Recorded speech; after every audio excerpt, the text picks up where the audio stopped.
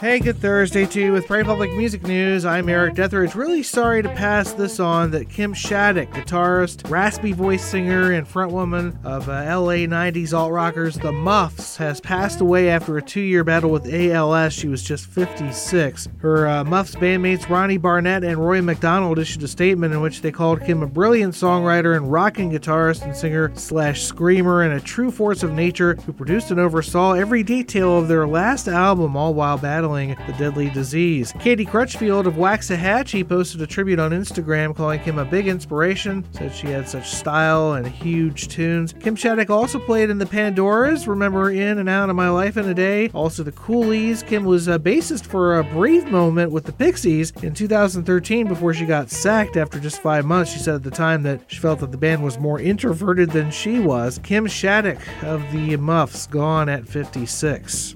Well, it's getting kind of surreal, all this crossover of musicians and today's rapidly changing headlines. So, okay, we told you the other day about how a chance meeting involving Moby and an LA party got the ball rolling on one investigation into President Donald Trump's finances. Well, now, perhaps one of the most loathed and loved bands around, Canada's Nickelback, has made an unwanted cameo in a Trump tweet. So 45 tweeted in all caps, "Look at this photograph." The image in question shows the son of former Vice President Joe Biden, Hunter, golfing with a Ukrainian gas exec, superimposed over the video for Nickelback's 2005 song Photograph. Of course, since your residence is not under a rock, you know that the president has been trying to connect Hunter Biden with improper business dealings in Ukraine, of which there has been no actual evidence thus far. Well, that was fast, as Twitter has now reportedly removed the Trump tweet after Nickelback's label Warner Brothers complained of copyright violations.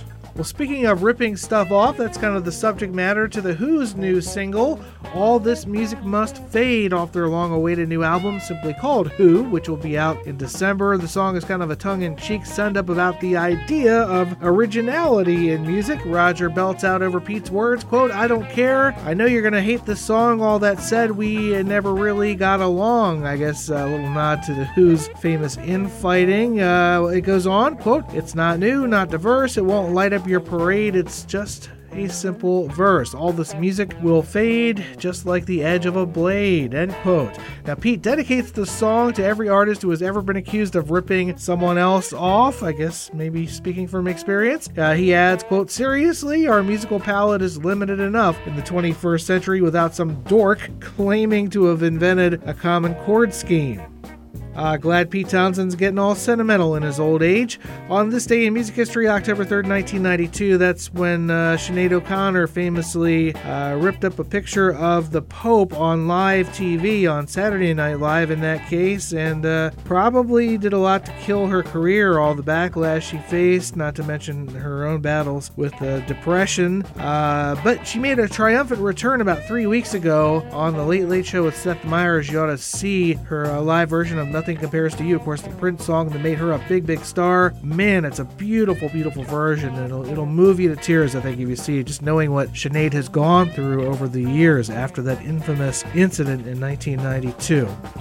And in 2000, the first indication that we'd be losing the Cars as we knew them growing up, as Benjamin Orr, bassist and vocalist on some of the Cars' biggest hits like Just What I Needed, Let's Go, Moving in Stereo, and Drive, passed away from cancer. Of course, we lost main vocalist, guitarist, and songwriter Rick Ocasek just a few weeks back. Birthdays today: Eddie Cochran, Chubby Checker, Lindsey Buckingham, watching from the sidelines as Fleetwood Mac continue on a world tour that's going to wrap up in Vegas. Stevie Ray Vaughan, Dan Miller of They Might Be Giants, Gwen Stefani, India Arie, and Jake Shears of Scissor Sisters. Remember Take Your Mama? Great song. And that's a wrap for Music News. For Prairie Public, I'm Eric Detheridge. Rock on.